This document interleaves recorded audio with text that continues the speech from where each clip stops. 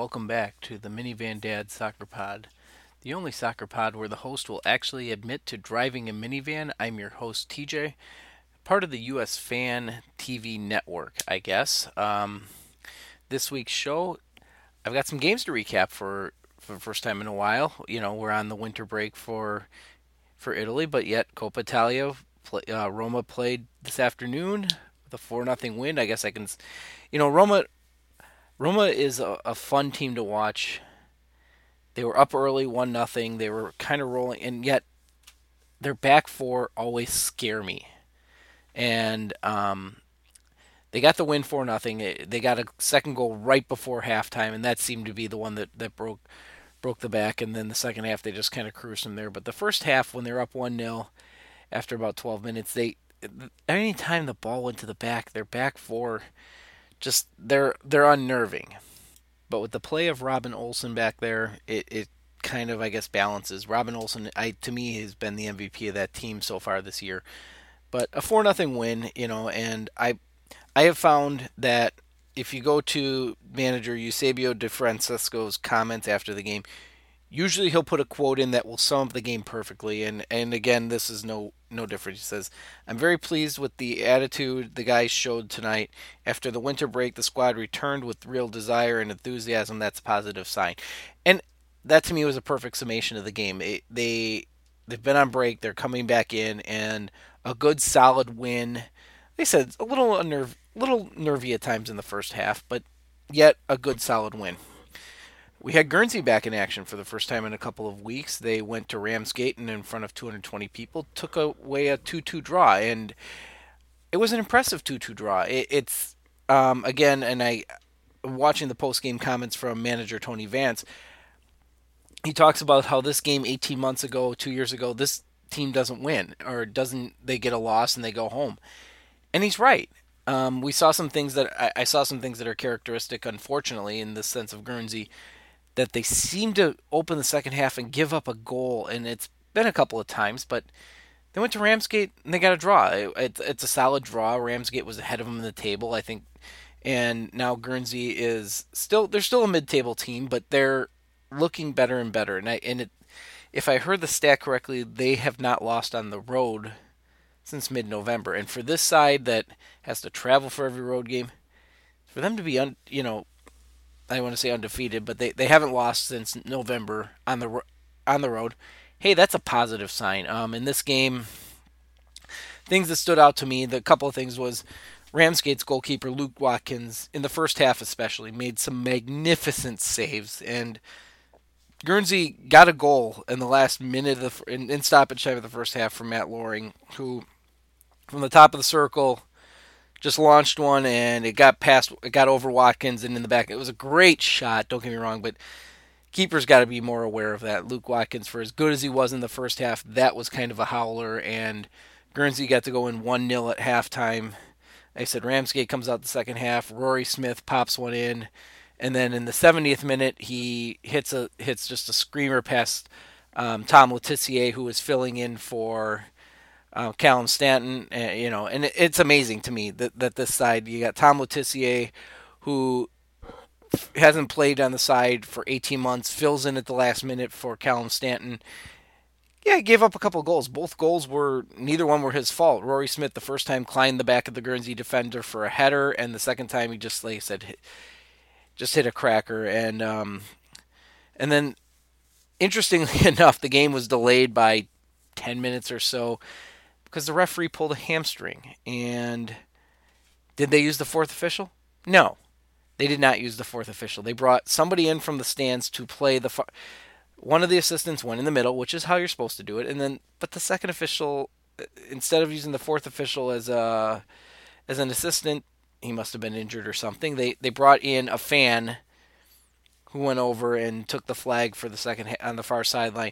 I'm guessing he was probably a licensed referee, but it was still interesting to see a guy in track pants and a parka carrying the flag. And his positioning seemed good. I have no questions about any of his calls. It was just kind of funny. So for Guernsey, like I said, a great result, and they get to come back. And for the Green Lions to see Dave Rehoy get a goal in the 70th minute to make it level. 2-2 draw. A great result for the Green Lions again. Um, they got one more game this month. This coming Saturday, they'll be at Hayward's Heath Town. They don't get to come home again until February 6th, so they've got another. This extended road trip. There'll be 4 in a row on the road that I can track. And so far, the first 4 in 2019 are on the road.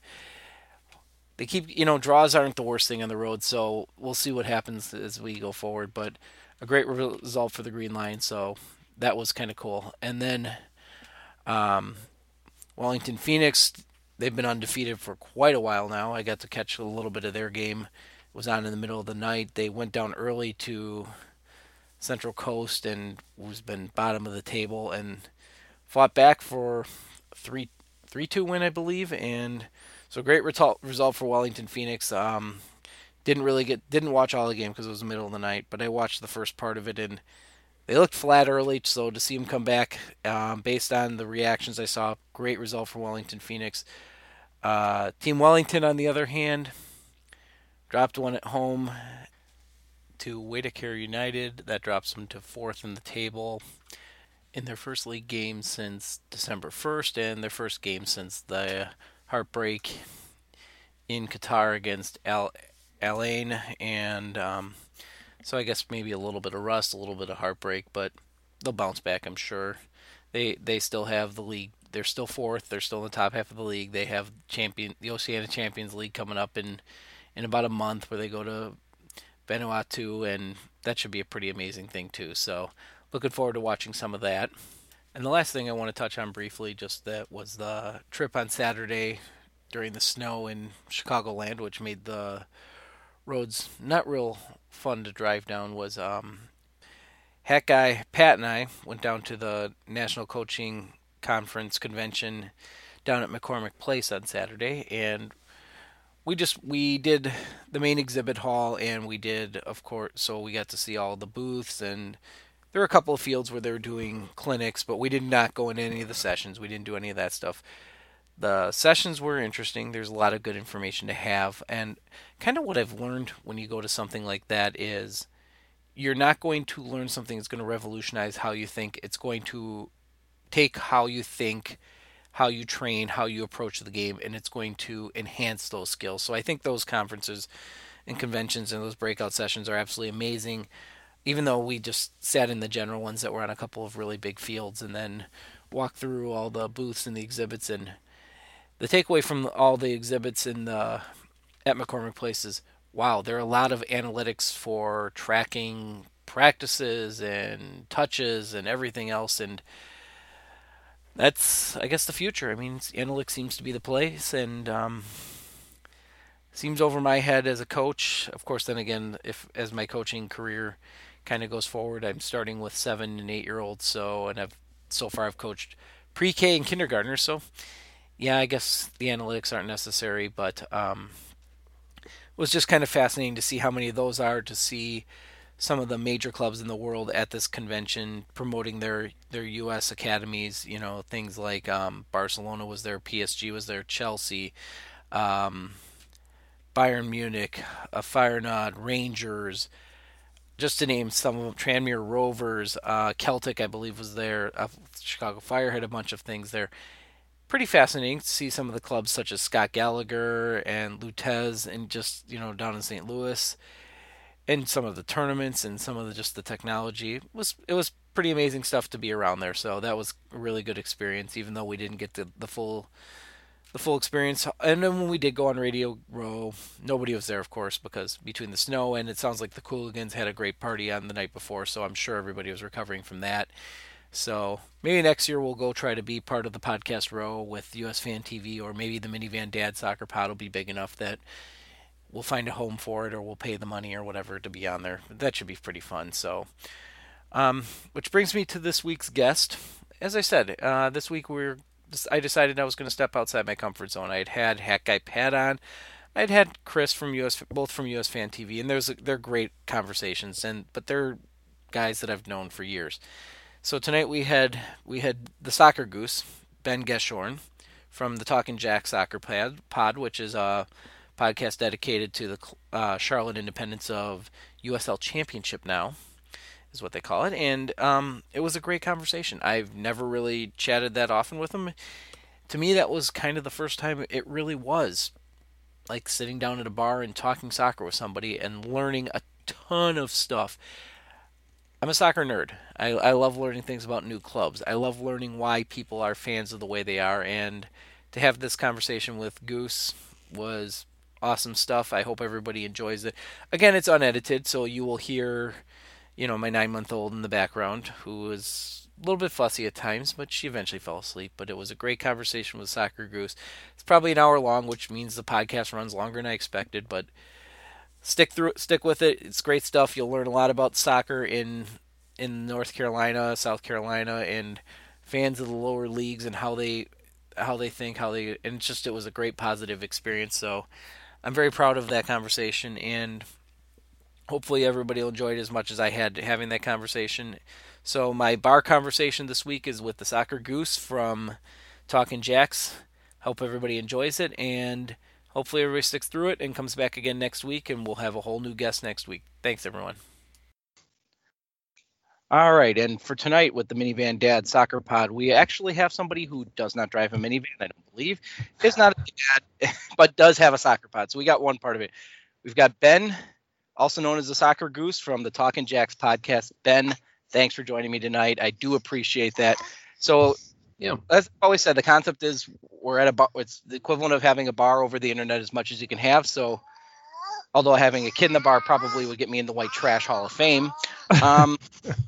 What kind of beer are you drinking tonight, Ben? What do you got? I'm drinking it's from Highland Brewing, which is in Asheville, North Carolina, but it's their Gaelic ale. It's a tasty beer. It's described as a balanced malty sweetness with delicately hopped. So yeah, it's good. It's like a good like evening easy drinking beer. So yeah, and Highland is one of the good ones in Asheville, which is it's a really small city, but they probably got like a dozen to like 20 breweries in like a very small area. It's pretty cool. It's a very cool area too.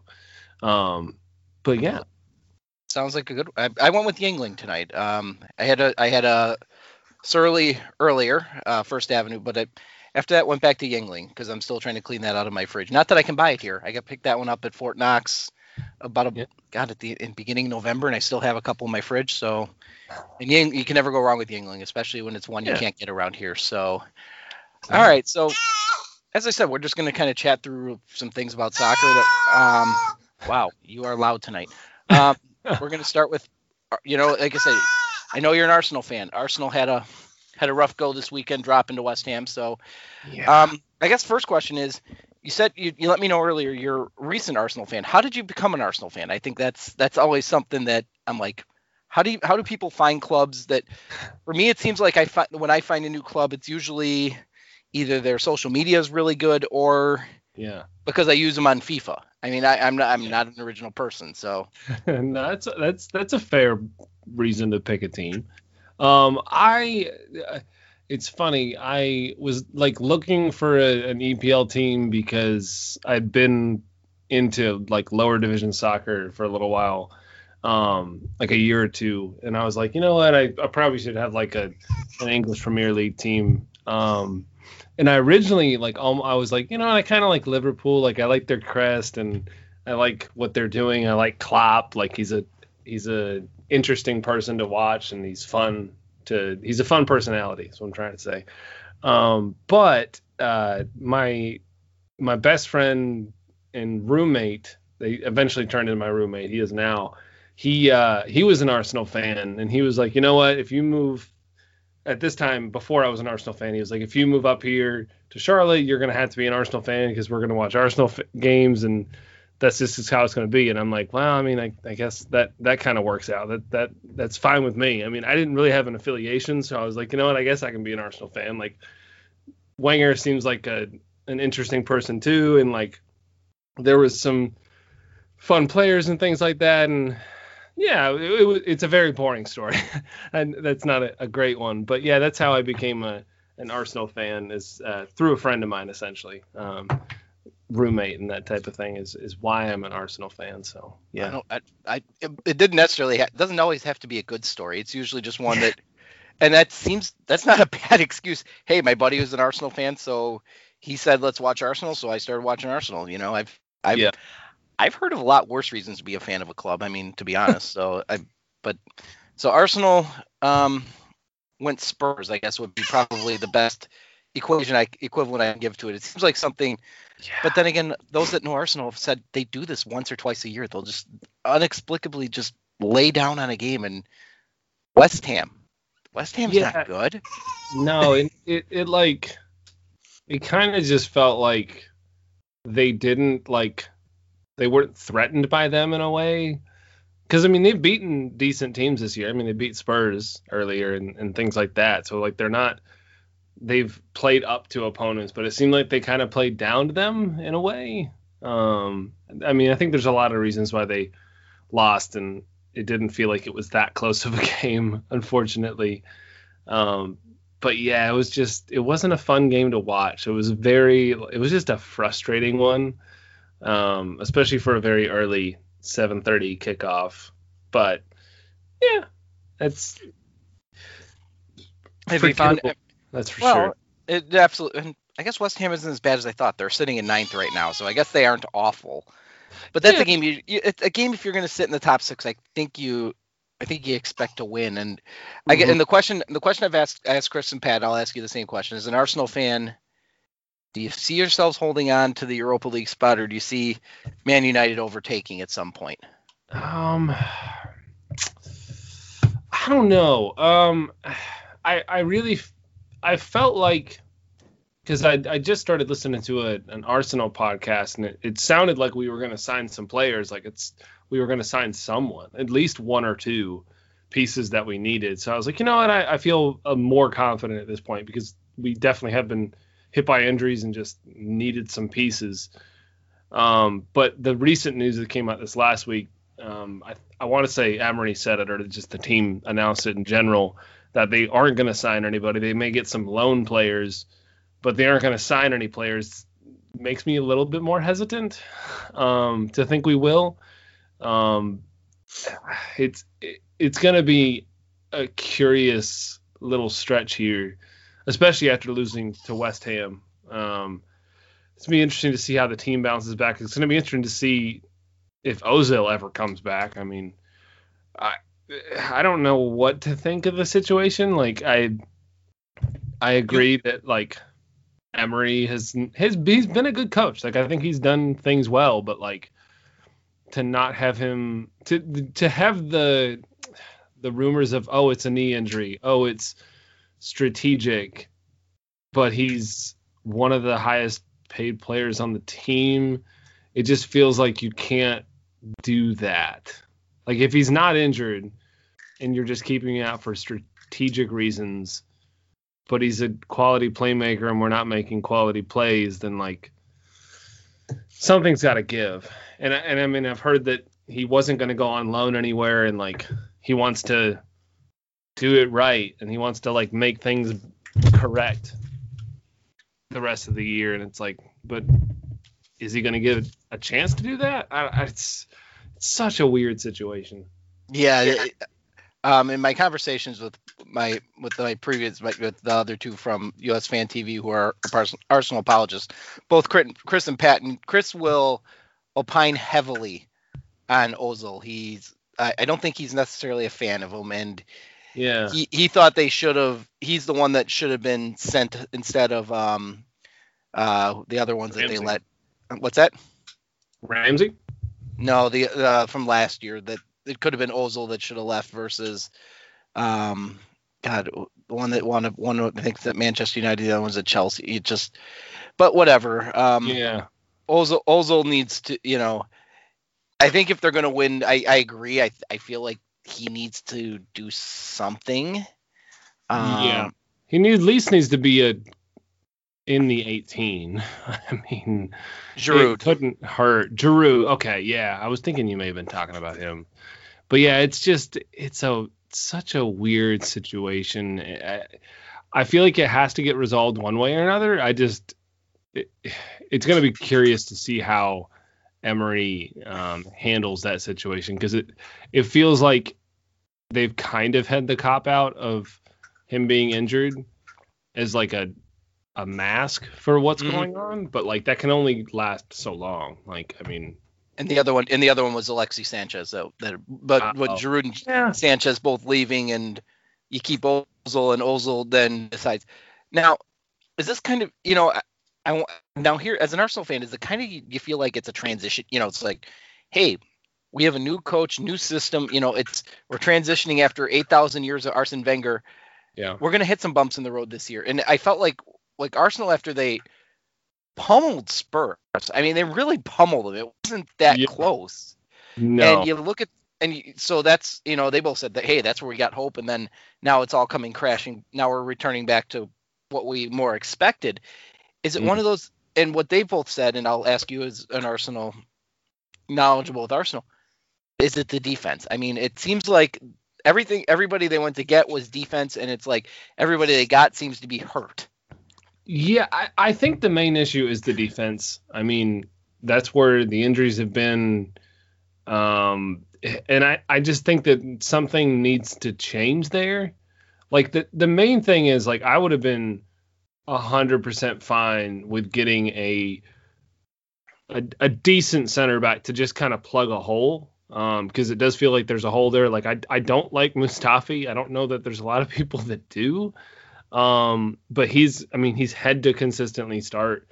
I like Socrates, but I don't know that he works well in this league. I think he's just too physical. But which is really kind of ironic, because the Premier League for years was a physical league, and now you can't do it anymore. No, like it always feels like he has like one tackle that like he has a mission to do one like questionable tackle in a weird place on the field, or like he'll get scared when he's higher up, which we've been playing a higher line. Like he'll get like a one-on-one situation and just like tackle somebody when he shouldn't. It's strange. Like, I think he's a good defender. I like him in general, but you kind of feel like you're every game you're waiting for him to be a penalty or a red card, just waiting to happen. Yeah, one or the other.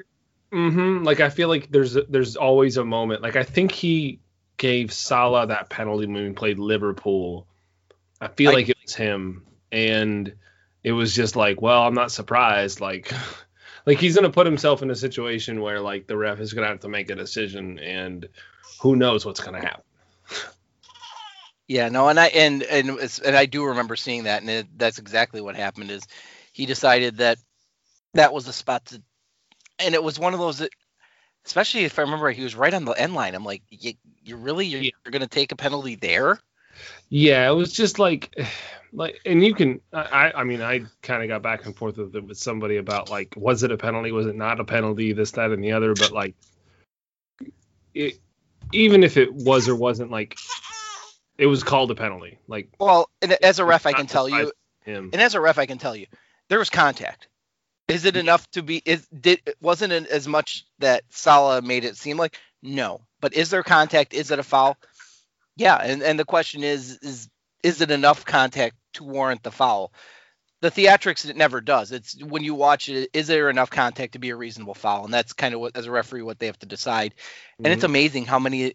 And I'm a referee. As I said, I've been a referee off and on since '88, and it's one of those things for me. It's amazing to me how many they get right, especially at the speed of the game at that level.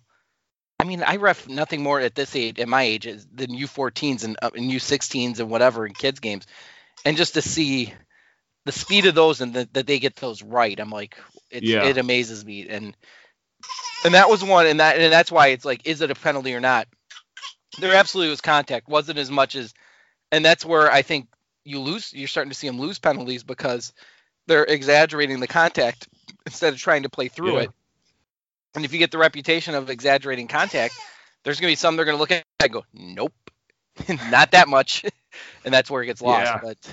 It's an interesting like debate, I guess you could say, because like if a defender is physical with a player and a player stays on his feet, like if Salah doesn't fall down there because he did exaggerate it, they may not call a penalty, but you're also like putting the attacking player in a situation that's a savvy player like Salah, that like if you're gonna be physical with him in the box, then like don't be surprised if he falls. Like I don't love that about the game, but it's also like if I'm a Liverpool supporter, I'm gonna be like, good job, Salah.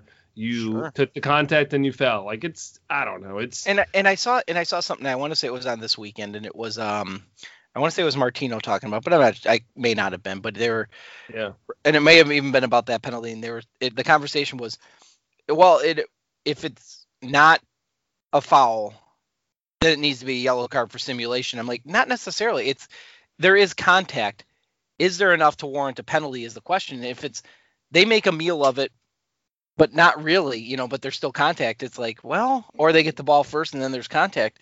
No, you're not going to necessarily, it doesn't have to be all or nothing. It doesn't have to be either a penalty or a yellow card for diving. Sometimes it's just there's contact and just not enough of it to make anything of it. And it's more, to me, it's like, then that gets into a whole nother thing for me as referees managing the game. If they're consistent with those types of things, then they're really good. And the ones that aren't, when you're not sure what you're going to get at any given point, that's the ones you usually have the issues with. I mean, like when you get, is it Mike Dean? When you get him on a game, you know exactly what you're getting. He's whether you like him or hate him, and everybody nitpicks every call, so they don't like him.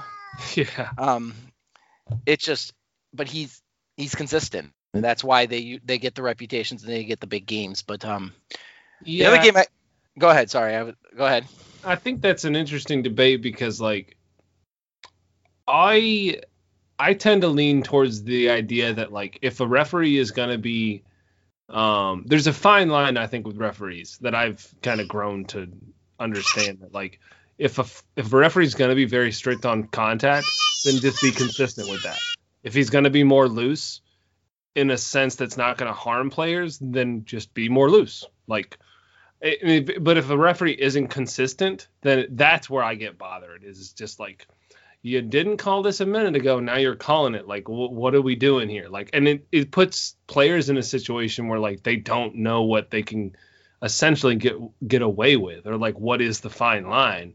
And there's so much of a gray area there with referees, or a player, what a player can do compared to a referee, that it puts players in really tough situations too, I think. So, but yeah, go ahead. No, and that's my point. That's part of game management is that consistency. Where you're swallowing the whistle, where you're not, what contact you're going to allow, what you're not, what are you going to allow the defenders to do, and what you're not, what's going to be bookable, what's not. And it's interesting is, of course, Twitter's favorite villain, at least U.S. Soccer's favorite Twitter villain, in the sense of referees, is Mark Geiger, who's just retired. Yep. And I can remember watching Geiger do games and everybody just ripping him, and I'm going, as a referee, I'm like, he is an amazing game manager. He never uses cards, and yet you don't see the game get any chippier for whatever he does or however he calls the game. He lets them play. It gets physical, but it never gets out of control, and he never uses cards. And I'm like, so whatever he does, I don't know how he does it. Everybody just falls into line with it. And I think so. And I was always a fan of Geiger, and there's a reason why he hit the knockout stage of the World Cup. You can't be a bad referee. Well, you can, I guess. I mean, there's some pretty awful ones that make the World Cup, but you make the knockout stage, you're usually doing something right. And for those that have always called the Geiger show, I'm like, actually, it's not the Geiger show. He lets them play a lot, it's tough. It's a hard job. It's a thankless job, and having somebody who's been around it forever. At the youth, the number of kids I've watched get knocked out at youth levels because of parents. Yikes! I mean, I can't imagine doing it in front of 70,000 people that all hate you. At any point. I think the biggest game I ever did was a sectional final. And I got booed by both sides in the first 5 minutes. I'm like, I thought I was doing something right then. So, and then came off at halftime, had both coaches tell me, you weren't kidding when you said you were going to let him play. I said, hey, I want him to win, the players to win or lose, not because of something I did. And they go, and both of them, like, we appreciate that. So Yeah. like I said, it's a game management, it's a skill, and some refs have it and some don't. But most of them in the Premier League usually do. You don't get those games typically and not. And sometimes they, like players, referees are like players. They do have bad days. There's no question about that either. Yeah. So, all right. So you found Arsenal. That's your Premier League team to get you through the offseason. Because I know you're in every, when I started following you on Twitter, it was in the middle of the USL season. It was the middle of, it was the middle of, you said you follow teams down the league. And I know Greenville's one of them. It was the middle of their season. Like I said, you talk USL, you talk Greenville, or Charlotte Independence, you talk Greenville, and you talk beer. I'm sorry, for a Twitter follow, to me, that's right up my alley. It's lower division soccer. It's small teams and beer. I mean, that's so the MPSL, I guess. So, which one did you find first, Greenville or the Independents? Which one was your team first? It's I'll kind of wrap it up or describe it this way, unfold it this way is what I'm trying to say. So I originally discovered the Independents. It was their inaugural. Ooh, that was a tough one. I forgot how to pronounce it halfway through the word. No, but yeah, it was their first year in 2015, and I was living in Greenville, actually, Greenville, South Carolina, for reference's sake. And my current roommate, the guy who got me to be an Arsenal fan, he is really excited about the Independents. He lived in Charlotte, and he was like, man, you got to come up for a game. You got to come and see what things are going on. And I was like, I played soccer in high school, like, reluctantly, but like didn't really pay attention to it much thereafter. Like, I would watch World Cup games, and like if there was other things, if there wasn't anything going on, I'd watch a match on TV or something. But I wasn't really into it too much. But I was good friends with him, so I agreed with his perspective on things, I suppose. So I went to a game. I'd never been to a soccer game in person before, and just really enjoyed it. And it was interesting too, because he had basically told me beforehand, like, and it was Louisville's first year too, but he was like, yeah, we're playing a team, Louisville, like, they're doing good this year, and we haven't won a game this year. So like, don't really expect us to win or anything. Like, don't expect much. Like, we're not that great this year. And I'm like, okay, whatever. Like, I'm not going to necessarily know a lot anyways. So like, I'm just going to enjoy the moment. And, I want to say, I think we won 2-1 in that game, I think. But I think the first goal that we scored, or the game-winning goal, it was one of the two. I have a bad memory on this, but Now the question is it a bad memory because of the level of alcohol that was consumed during the course, pregame, and so on and so forth? No, it wasn't one of those. I just have a historically bad memory on a lot of things. But there was a set piece. I think it was like sent far post, and one of our I guess you could say club legends, Patrick Slogic, who is, it's interesting because he was a right back, if I'm not mistaken. He was a right or a left back, but he was 6'6", so he was a very tall wing back, I guess you could say, or full back in essence. But he got on the end of the set piece, headed it in. It was an amazing goal, and he like immediately ran over to the stands and like jumped into the crowd. And I just happened to be one of those people that like caught him, which if you look on my Twitter, it's my banner photo, I think it's called, the header thing. It's a super grainy photo, but yeah, like that's like where I started to like love soccer. And that year, I think I went to like 2 or 3 games, maybe.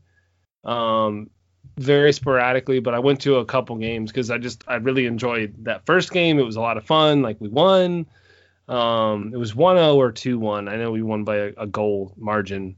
But yeah, it was just a lot of fun. It was cool hanging out with him, and it was just a good experience that we didn't have in Greenville at the time. Spoiler alert, we did get soccer in Greenville, but that's another later on story. But yeah, so I went to a couple games that first year, and then the next year, it was 2016. I ended up getting season tickets, living in Greenville still. I didn't get to go to all the games, but I went to the majority of them. And it was one of those things where I would luckily, because Greenville isn't far from Charlotte, but it's like an hour and a half, hour 45, depending on where you're coming from in Greenville and going to Charlotte. But it's in that spectrum. So it's not a close drive, but it's also not fun to do that after a game. So I was able to crash on my friend's couch after games most of the time. So that was nice. That was huge to be able to make me be able to go to games and stuff like that. But yeah, I was a season ticket holder in Greenville for the Independents in 2016. 2017, I think I started the season in Greenville, and then I ended up moving to Charlotte, so that made it a lot easier. But yeah, the funny thing was then in 2018, Greenville FC started, so it was kind of funny because in some ways, I mean, there was other factors too, but in some ways I moved to Charlotte to get closer to the Independents because we didn't have soccer in Greenville, and then that next year we got a soccer team in Greenville, and I was like, if I would have just waited, I'd go to head soccer in Greenville. But luckily I still was able to go to a lot of their games in Greenville their first year, which was last year. I had some taste of NPSL soccer the year before with Asheville City, which is one of their rivals. I went to their first ever game, and I think that was it their first year. Maybe another one. But I kept in contact with him because it was a really fun game, their first one that I went to. I really enjoyed it, and it was cool what they were doing there. And it was kind of in my area, too, so that was another extra reason why I was interested in them. But, yeah, so it was really cool to see Greenville FC kind of sprout up rather quickly and that type of thing, and have a team in my hometown, essentially. I'm not originally from Greenville, but essentially that's where I grew up and that kind of thing, so I consider it my hometown. But yeah, that's kind of how I got into soccer, and those are my two main fandoms aside from Arsenal as well. Teams I support, I guess. No, and that always fascinates the daylights out of me, and especially hearing you talk about the first year of going down the 2-hour drive from Greenville to catching in the Jacks games in Charlotte, versus because the first year when I got hooked on the Chicago Fire, it was the inaugural year. It was 1998. I graduated from college, and after I graduated from Minnesota, I moved down to Champaign, Illinois, because the girl I was dating was going to school there, and I found a friend down there, or somebody I knew off one of the mailing lists. That's how far back it goes. Instead of Twitter or anything like that, there was huge mailing lists, email lists, and that's how things communicated.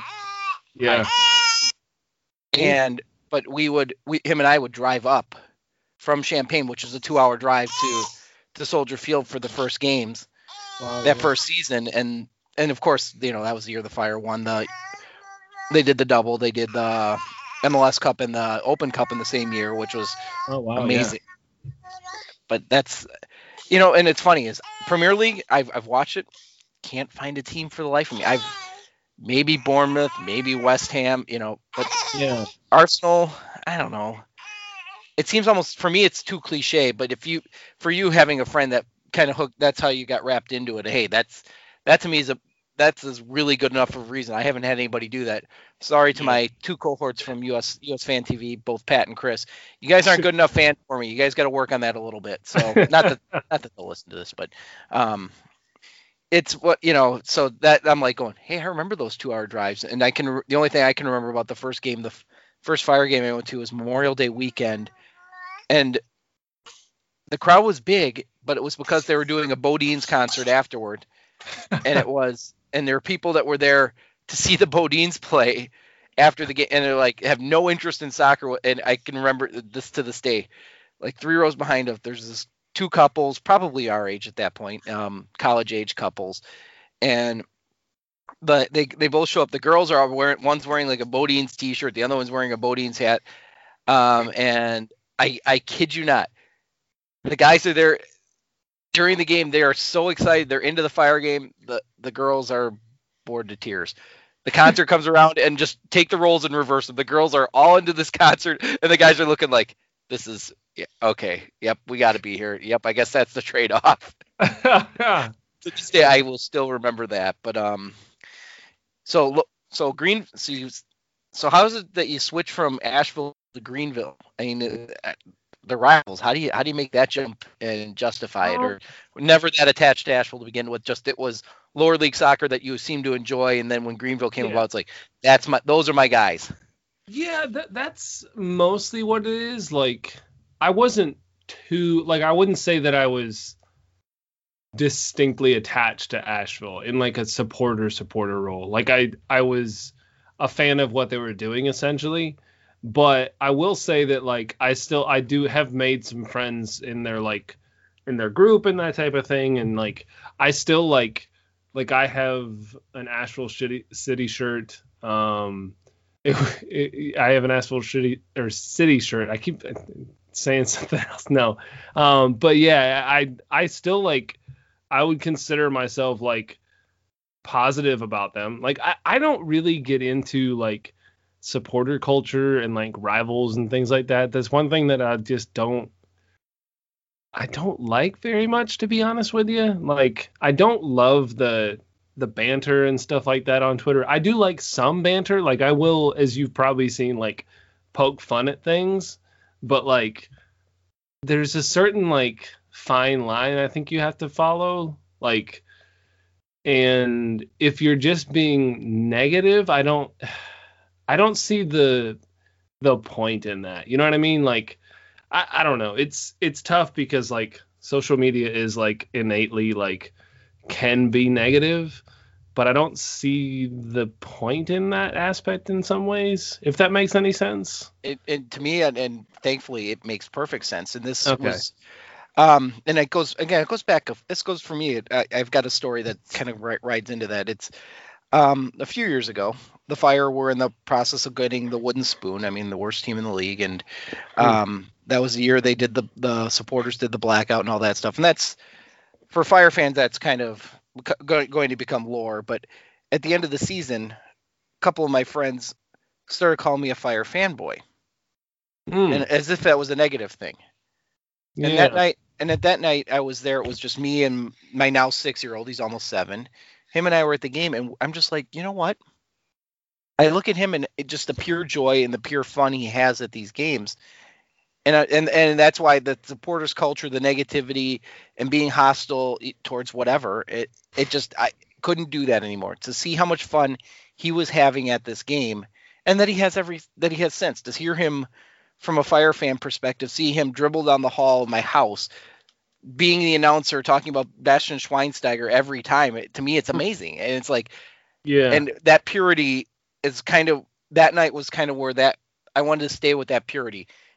I love watching supporters groups when they're involved, when they're, and they're making it, and they're raising everybody up, the positivity to it. And there are some amazing supporters groups out there, and they're ones I'm sure like the Lugans and, those kind of groups out there. The Catizens and up from Minneapolis City, and just there's some that do just amazing work. The Northern Guard with Detroit City, they're great with the community, they're great with their team. Those are, I get that. When they turn hostile, that's when I start losing faith in any of them. I don't see the point of the hostility. I feel like the supporters, they're supposed to be the biggest fans, so they should always be the ones to lift everything up, not drive them when they're down. So I guess I can see when it turns personal in a rivalry, I lose interest in it. Poking fun is one thing. I think having fun and I'm going to use a segue to another story because I'm old. I have a lot of them. One year, I'm a University of Minnesota grad. We got tickets to go watch Minnesota play Wisconsin in football in Madison at Camp Randall. Yeah. And we were in the Wisconsin Badger alumni section. And here we are, all decked out, faces painted in Minnesota maroon and gold. And We got so much garbage the entire game from the Badger fans, and we gave it back when we could. I mean, we were just poking every play. There was somebody to be mocked. Yeah. But at the end of the day, they invited us to the bar. Like these Badger alum. All right, come on, let's go to the bars. We're treating tonight. Yeah. That's what it should be. That's the ideal. Hey, mock each other, have fun. But at the end of the day, go grab a beer with or go have a drink, go have fun. And not take it hostile, personal. We need to fight. Like, I think there's video of the Red Bulls and the NYCFC fans fighting. I don't get that. That's where I'm I don't get it. It's a game. Yeah, like I get it at a certain point because like I'm a very passionate fan. Like I will scream and yell and swear and things like that at games. Like I will do that. But like at a certain point, like, and it may be because like the Independents haven't had like a distinct rival for that long. I mean, they have NCFC, of course, but like they've been in the NASL. Like this last year was the first year that we like consistently played them. And like I just don't get like the idea of disliking somebody just because there's a like an air quotes rivalry. Like I don't get like a negative rivalry. And the main reason why I don't understand it is because like I've seen like positive rivalries like with Greenville and Asheville City. Like we had a positive rival. Like we didn't have any like strife and like we were cool and like I felt fine hanging out with them and things like that. Like when we went to Asheville, it was cool hanging out with them. And when they came to Greenville, it was fine hanging out with them. Like I didn't feel weird about that. And I feel like, and it's interesting because like I don't see the point, and maybe because I'm just generally like a positive person and I don't like confrontation. But I don't, and the main thing I don't get is like I don't understand the aspect of like acting one way online and then like being different in person. Does that make sense? Like presenting yourself like in a different way than you like want to be. And like I think at like the end of the day, like you kind of said, like you can poke fun and do this and do that, but like if you're not going to be like welcoming to other people, like I don't get that. You know what I mean? Like it feels weird to me like when like for reference's sake, like if somebody came to Charlotte and like we lost to them and I would be like, yeah, y'all like, or we beat them and I would just like talk shit to them. Like I just don't. I mean, there's like banter and things like that, but there's like a certain line that you kind of have to like realize that there's a person there that's like supporting that other team and like we're kind of all doing the same thing. You know what I mean?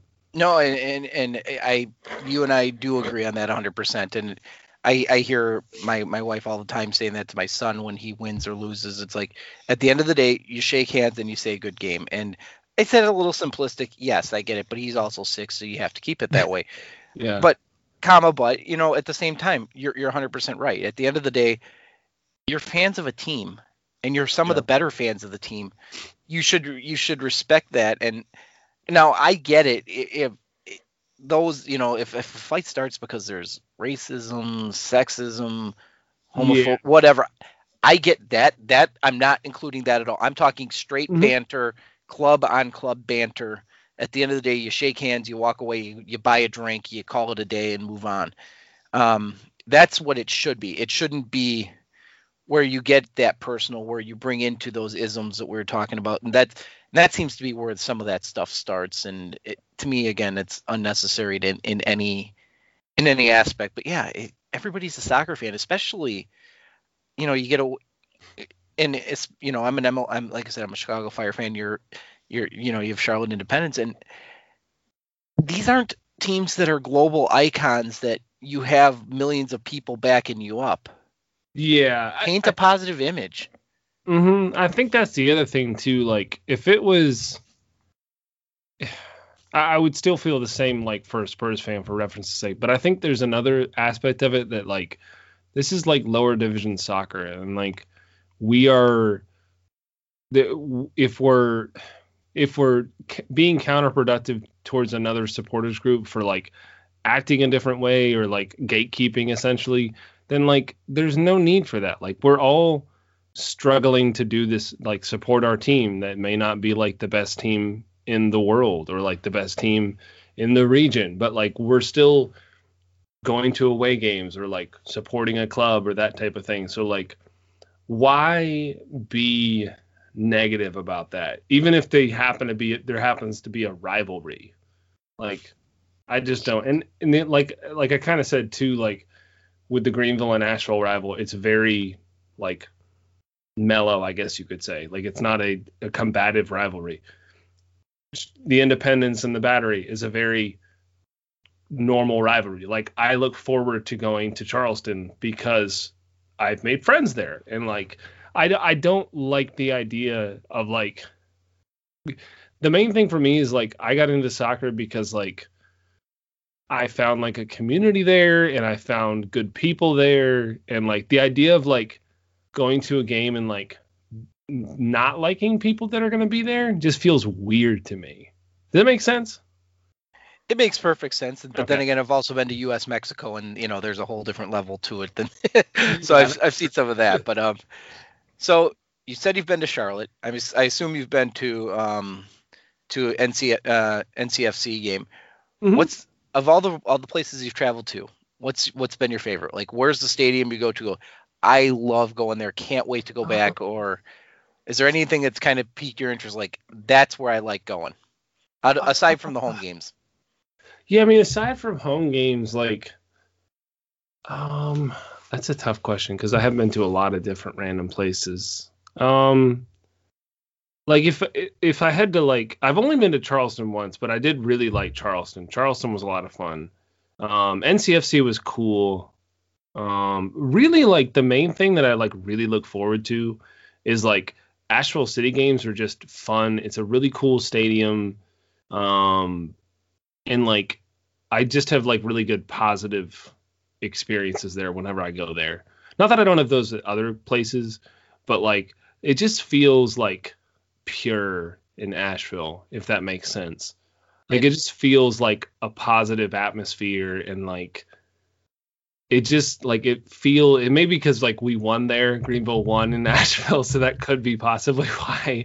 Like, it could be different if we didn't win there, but like, it just like I look forward to like that game. I think probably more than any other one. And like I will go to like Asheville City games. Like I would feel completely fine going to like an Asheville City game if they're playing somebody else, even if it's not Greenville. You know what I mean? Like sure. I would feel the same with Charleston if it was closer, but like I would love to. I always feel positive about going to those games. You know what I mean? No, and exactly that's kind of why I asked the question, was because everyone has its own different thing. Like for me, of the places, and I haven't been to, again, same thing. I don't get to a lot of road games. I mean, I've been to the Aurora Borealis, which is used to be the Great Lakes Premier League. I'm not quite sure what. I think it's UPSL now. This year, I'm hopefully, even though I've been a part owner or whatever for Minneapolis City for this will be my third season. And I still haven't made it to a game there because just getting out and around when you start adding in, the time of being, a dad and working, and then let's throw in the reserves with it and leadership roles there. You don't get a whole lot of spare time to do it. And, but can't wait. That's the goal this year, is get to Minneapolis City for sure. I can't wait to see a game there. And then for the USL, I want to get to Pittsburgh. That is the place in the Eastern Conference for the USL, the championship, it's Pittsburgh, and then in the West it's Phoenix. Now Phoenix is relatively easy. I lived there for 6 years. Okay, so that kind of makes sense. No, they didn't exist when I lived there, but yeah, I still have friends out there. They're still attached, and they've got me hooked on them as well. But Pittsburgh, I was watching a game online. Again, my 6-year-old, he loves trains. There's and you've seen, and if you've watched the Riverhounds game, that train go, Dad, trains. Yeah, their stadium. There's a couple, like, I don't know how many I'm going to be able to do this year because just scheduling and things like that. But they're like, Pittsburgh is one of those cities that like the stadium looks cool. I've had really positive experiences with people online in Pittsburgh, or that support the Riverhounds. Like, that's one of those that, like, I really want to go to. It's one of those that, like, I feel like it's like a soccer bucket list, essentially. Like, I want to go there very soon because I just feel like it would be a positive experience there. Yeah. And I feel like the other one, maybe in the East, would probably be the Indy 11, just because it's not a far trip. They play at Lucas Oil Stadium or Lucas Oil Field. I forget which one it is, but I haven't seen that. I think that'd be kind of cool. Although I think it'd be massive to see that place just empty. But yeah, I've heard interesting things that, like, I forget who said it, but somebody was like, yeah, they're like, it's interesting because, like, they're making a lot of noise as a supporter, but, like, it just still feels empty because, like, it is in essence half full or a quarter full or whatever you want to say. Indy 11 would be a cool one to go to as well. I don't know that you saw it. You may have, but they just released like a 20-30 minute, like, sort of documentary about, like, their founding and, like, a brief synopsis of, like, getting to where they are now. It's like Lady Glory or something like that. It's really good. It's on, like, Vimeo or something. But it's a good watch, and it kind of gives it's a very quick synopsis of the club, but it's cool to see, like, where they started and a brief, like, up to speed where they are now for that club. Yeah, I've got an Indy 11 jersey from when they're in the NASL, and actually, ironically enough, I have a Riverhounds jersey as well in my collection that I've added over time. So, cool. My jersey collection is obscene. Yeah. To the point where my wife is now saying you need to get rid of some of them. So I actually, for Minneapolis City, is in their club shop, they're doing a used jersey sale that they're using for consignment. So if anybody who listens that lives up there, definitely go check that out. I've contributed. Yeah. I gave up 3 jerseys. I gave up David Beckham from his first year with the Galaxy, which was, I don't know if it was his first year, but it was a 2008 or 2009 LA Galaxy jersey that I picked up on clearance for like $30 or something ridiculous like that. It's a replica. It's not an authentic or anything like that. Yeah. But I don't wear it anymore. I'm like, yeah, we'll send that one. And then I picked up a Germany replica of, like, I think it was 2014, give or take. It was a green one, like a throwback to their 80s. Again, I got big. That one doesn't fit me. And then the other one, which is, I had like 3 or 4 in my collection that I look at and I'm like, these are ones that people, and it was a Vodafone Manchester United jersey that I picked up in 2004. Oh wow! At Champs. This is how much I remember. At Champs Sports in River Center in San Antonio when I was there for my initial Army training as a medic. At medic training, I went, and that's when Tim Howard at first went over and played for Man United. I'm like, and it was their goalie jersey. I'm like, I want one of those. Yeah. So and I've had it in my closet for years, and I haven't worn it. I think I've worn it once in the last 3 years. I'm like, yeah, that one we could probably ship. And, yeah. And it's supposedly they're doing it on consignment. And if they're listening to any of this, my answer is put the money to the club. My wife says I have to clean out the closet, so I'm giving my Arsenal one that I have one that has Dreamcast on it. That's how far back that one goes. I think that one's. I will eventually. I've got like 2 Arsenal kits right now. I want desperately a Dreamcast because I had a Dreamcast as a kid. Like, I really want a Dreamcast Arsenal kit desperately. I will buy one eventually, but, like, I think that's such a cool, like, random kit sponsor that feels weird in the current day. That, like, it's a dead system, of course, and it's dead very early on, but it's something that, like, I would definitely like to get eventually. But I didn't actually know they were doing that. That's pretty cool. That I knew they were doing, like, a kit pop-up or whatever, but that's cool that they're having people ship them kits and they're going to sell them in their shop. And I guess, and like I said, I think you can do it on consignment where they keep some money. That for me, they can keep all the money. To me, that club is what they do for that community. The fact that they're a 501(c), the fact that they donate time and everything to the community itself, I think is amazing, and that's part of why I love that project. And the fact that I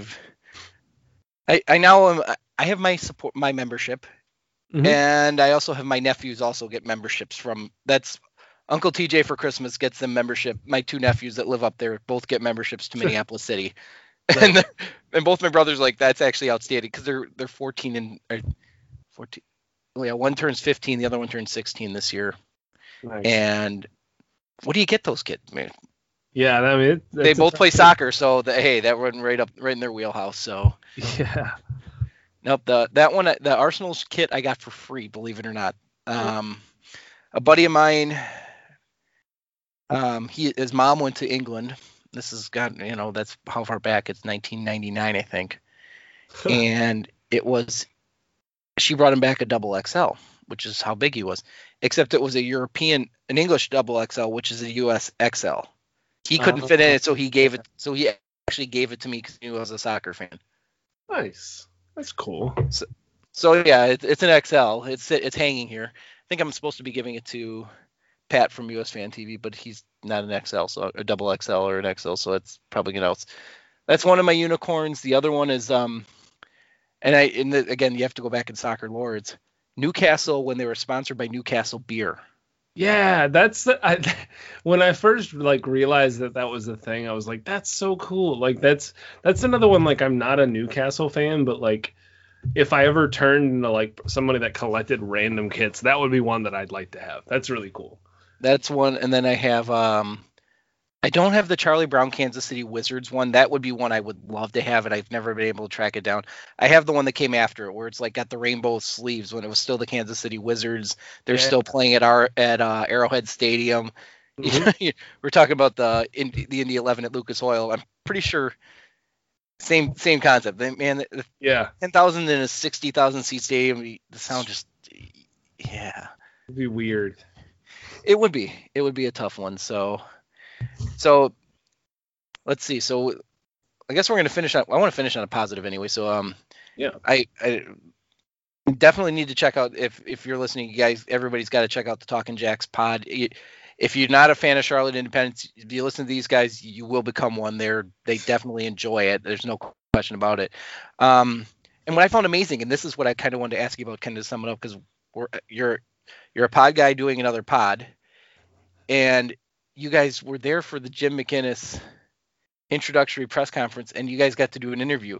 Do you guys? Yeah. I mean, how cool is that the club supports you guys with it? Was that new that they were, or have they always been? Or is that something evolving? I guess it is evolving. It's funny because it's something I was gonna be going. It's funny. I was going to be able to go because I wasn't going to work that day with my roommate, who knows more of the technical side of podcasting. I don't know too much, to be honest with you. But he does. And I knew both of us were going to be going. And I was like, we have a good relationship with the team. But we've never really done like player interviews or anything like that, like team access, I guess you could say. But I've been around the club for a while, so they know I'm a decent human being.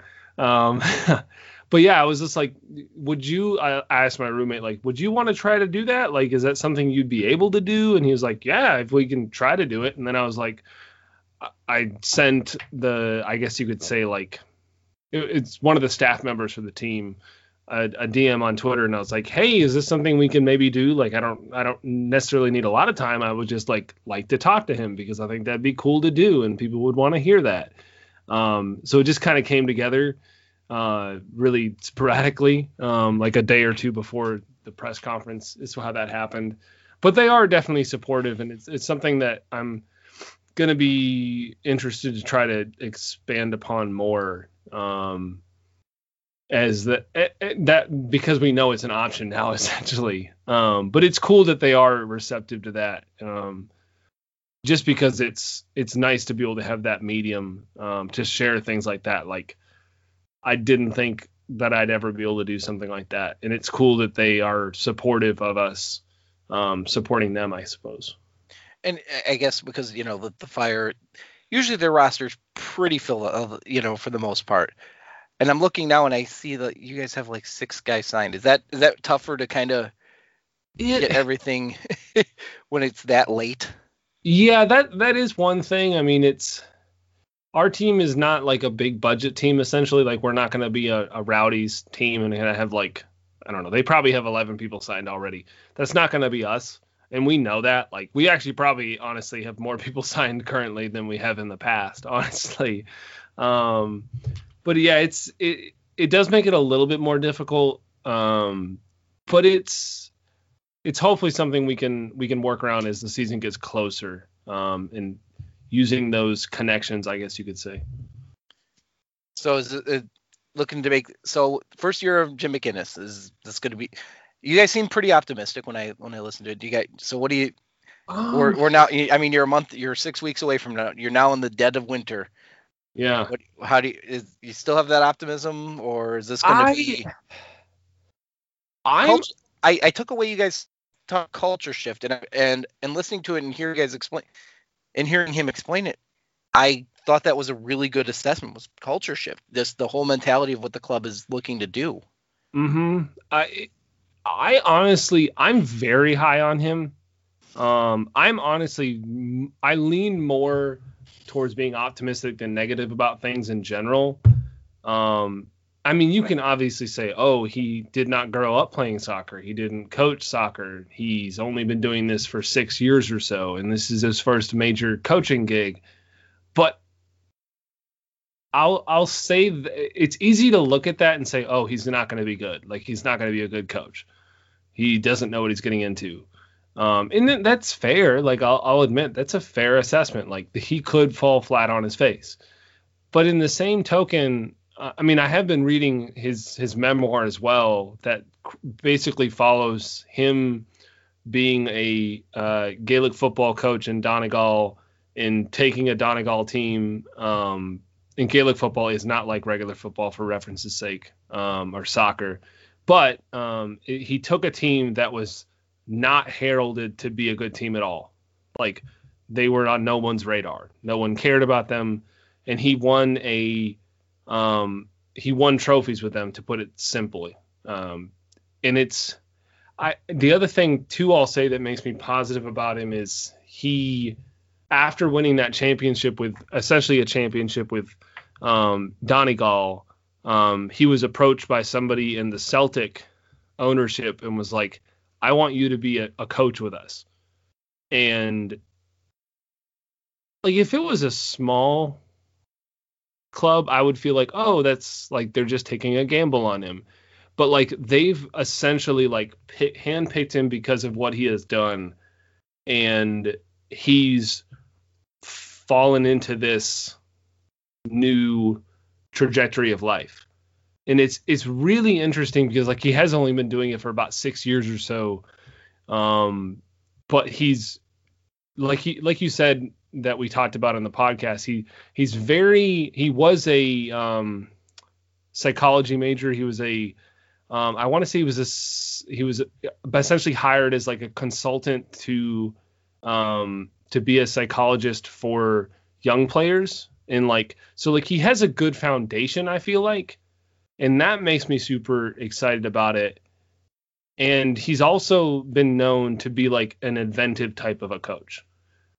I'll say all that to say too, if he was going to be the head coach, the GM, the main person in the office, and like didn't have a support system, I'd be terrified, because that's not a good idea. Like, that's bad. Like, I don't care if he's coaching like UPSL or something. I don't like that idea. Like, I would be scared if even if it was like an NPSL team.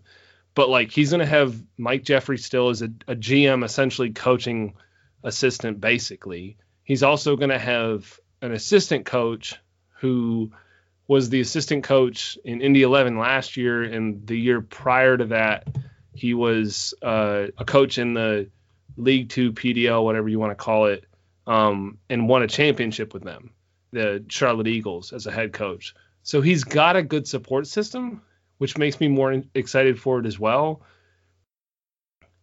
Also, like, I think his ceiling is really high. Like, he wants to be a big time coach, essentially. Like, he's not just doing this because like he got bored with Gaelic football.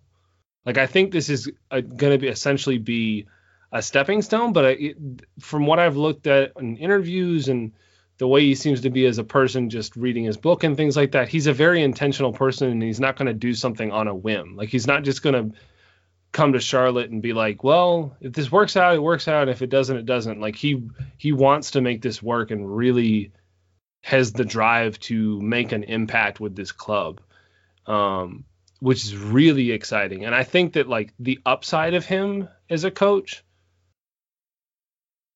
is going to be I think it's going to be huge. Like it's tough to gauge him as a coach because like I still have no idea what formation he's going to play. If he's going to be attacking, defensive, who he's going to sign, who he's going to like attract. Because like you'd look at it from like a player's perspective, like he hasn't really been a coach before. Like that's strange, I guess you could say. But also, it's going to be curious. It's not going to be boring. I'll definitely say that, which is an exciting thing as a Independence fan. So yeah. And you know what? And not being bored, I think, is just that's the optimistic part of it. You know, you need to have that, or that's the reason to keep going. If you're going to be bored, you'd be like, all right, if I'm not getting drunk, this is really not going to be fun. The one thing the one thing I caught when you guys were talking about Jim McGinnis, and then my research, he's got a UEFA Class A license. You don't get those that to me tells me he knows the game. Whether he started it or whatever, he has studied it to the point, technically and in terms of how to run a team. He's got the top license in the world in that sense. I think for in that sense you should be optimistic, and I'd like to. I mean, you guys. I know you guys. What you got a couple more years at Matthews, and then you guys are moving to to its own stadium, and I think so. I like the idea of that move now because, like you said, if he's that good, building up for when you guys move into and start taking that next step, that would be a good way to do it. And yeah, maybe he does move on at some point. Maybe he goes back to Celtic. Maybe he moves up to the MLS or something like that. If he's that good, but if he's that good, means you're gonna pay. You guys are gonna get the benefits of it. And I think, and after hearing you guys talk about it, and after looking into it.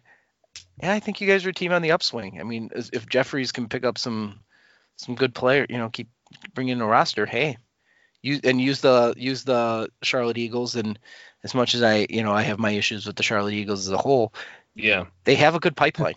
They have a good pipeline of players, and if you can start bringing them in, you're going to be onto something. So, it definitely it feels like we are on the upswing, and I'm excited. It made me more excited than I have been the previous offseason. So that's a positive as well. Like I'm an excited fan, obviously, and I'm very invested in the team, but I'm more excited than I have been in years past simply because of this move. But yeah, it's going to be interesting. That's for sure. Well, I think it's a worthwhile experiment, especially like you said, you're not a huge budget team. Sometimes you take some chances and they work. You get the benefit. They're not. Well, you probably weren't going to be much better, as a low budget team anyway. And you never know. You never know who's going to come in, look at it, and put in some money into the side. And so, but I think we're on a positive note. So I think we'll call it a night at that. It's late here. I know it's after midnight for you. So I appreciate Ben. I appreciate the time. I appreciate you coming on the Minivan Dad Soccer Pod. And no problem. All the best for the Eagles. And thanks again for joining us. So we'll talk again. I'm sure we'll do this. Hopefully we'll do this in mid-season again too. So I wouldn't be opposed to it. Thank you for having me. I appreciate you listening to me, I guess. All right. Thank you. And thanks again to the Soccer Goose for coming on and joining me today. Like I said, I had a blast. I learned a ton. It was kind of a positive conversation when we need more positive conversations like that. So for those who are still listening, thanks for hanging around with me this long. I can be found at either at TJ Zaremba, which is my own personal Twitter handle, or the show's Twitter handle is at MinivanDadPod. Feel free to send in questions. I'll be more than happy to answer them on the show, whether it's about soccer, whether it's about me personally, whether it's about military life. Anything you want, I'll be more than happy to try and answer them. And until, again, thanks one more time to Ben from the Talkin' Jacks Soccer podcast, and he's also known as the Soccer Goose. So thanks again, everybody. Morbi, Magus, Melius. Good night, everyone.